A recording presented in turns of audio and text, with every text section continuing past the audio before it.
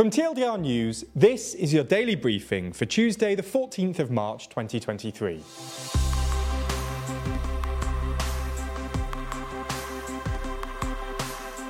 Good afternoon. In today's Spotlight story, we run through the latest updates from Ukraine. This isn't the only thing happening in the world though, so we'll run through three of today's other important stories.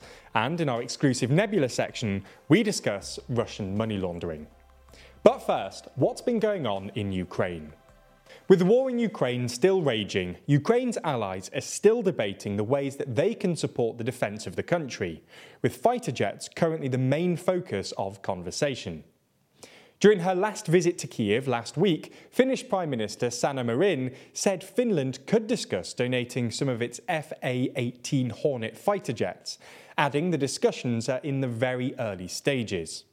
But Marin came under fire back in Finland as she appeared to have not discussed the issue with President Sauli Niinistö, who said there has been no discussion with anyone. Meanwhile, the Defence Minister said he'd been unaware of the idea, as had the chairs of the Defence and Foreign Affairs committees.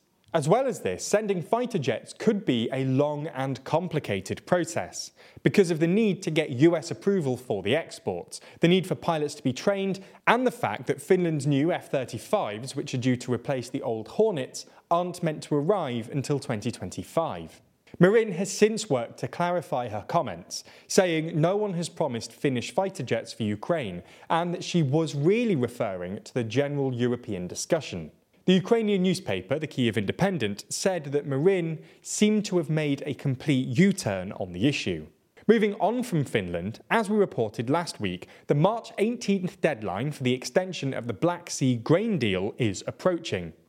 The deal involving Ukraine and Russia was first struck in July last year, having been brokered by the UN and Turkey, and went on to be extended for a further 120 days in November.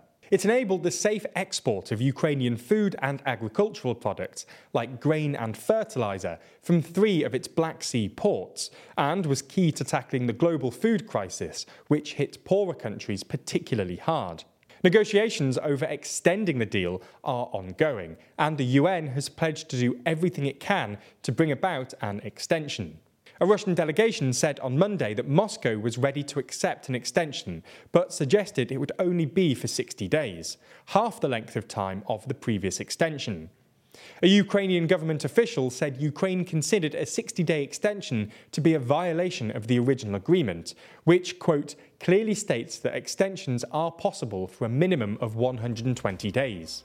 Okay, so that's our main story for today, but there's a lot more going on around the world. So here's a rundown of 3 other stories.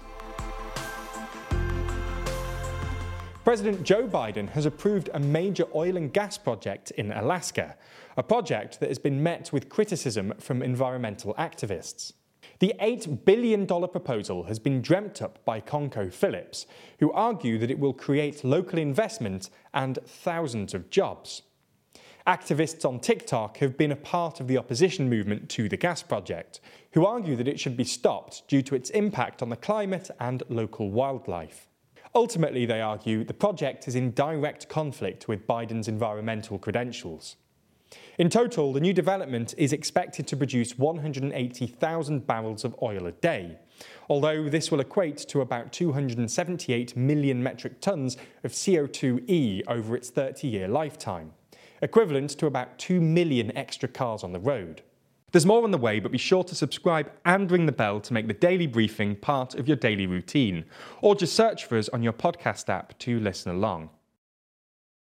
At a meeting in San Diego, California, Australian Prime Minister Anthony Albanese, British Prime Minister Rishi Sunak, and US President Joe Biden unveiled the details of the AUKUS Pact, which will see the creation of a new fleet of nuclear-powered submarines. The 3 allies are seeking to counter China's increasing influence in the Indo-Pacific region. China has said the US, UK and Australia are embarking on a path of error and danger, and are disregarding the concerns of international communities. The multi-billion-dollar AUKUS Pact will provide Australia with its first nuclear-powered submarines. The US will send 3 Virginia-class subs, with up to 2 more if needed. The Allies will work together to create a brand new fleet of nuclear-powered subs, the SSN AUKUS, based on British designs including UK-made Rolls-Royce reactors and also US and Australian technologies. Joe Biden said the pact is about bolstering peace and security in the region, emphasising that the subs will be nuclear-powered, not nuclear-armed. We move to Bali now to discuss some rules brought in as the result of the behaviour of tourists. Since late February, the small island province has recorded 171 traffic offences from tourists, with some tourists being accused of using fake licence plates. Bali is now looking at banning tourists from using motorbikes. You should not roam around the island using motorbikes without wearing shirts or clothes, no helmet, and even without a licence, the governor said. He added, if you're a tourist, then act like a tourist. If the motorbike ban is introduced, then tourists will have to get around on vehicles that are provided by their travel agents.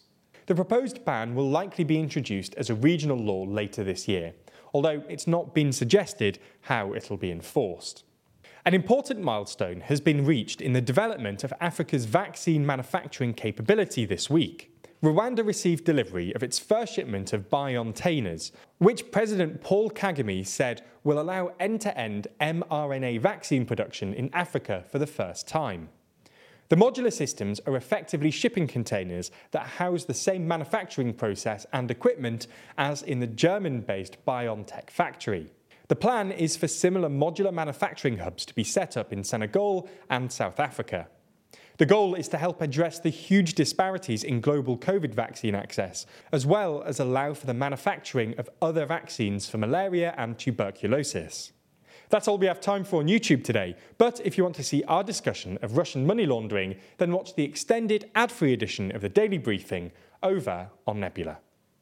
That's the streaming service we're building with a bunch of our creator friends, many of whom you're likely to be already watching. That means that by signing up, you not only get an extended ad-free daily briefing every single day, you also get to watch exclusive and ad-free videos from the best educational creators on YouTube. That's things like Real Life Law's incredible Modern Conflicts, which breaks down contemporary disputes around the world, Neo's Underexposure, which beautifully dives into complex and shadowy topics you've always wanted to know more about, or Extremities from Wendover Productions, which uncovers some of the world's most remote places. All of these are only available on Nebula, just like our extended daily briefings and a whole bunch of other exclusive TLDR content which never comes to YouTube. If you want to sign up, use the link in the description so that they know you came through us. That helps us out a whole lot,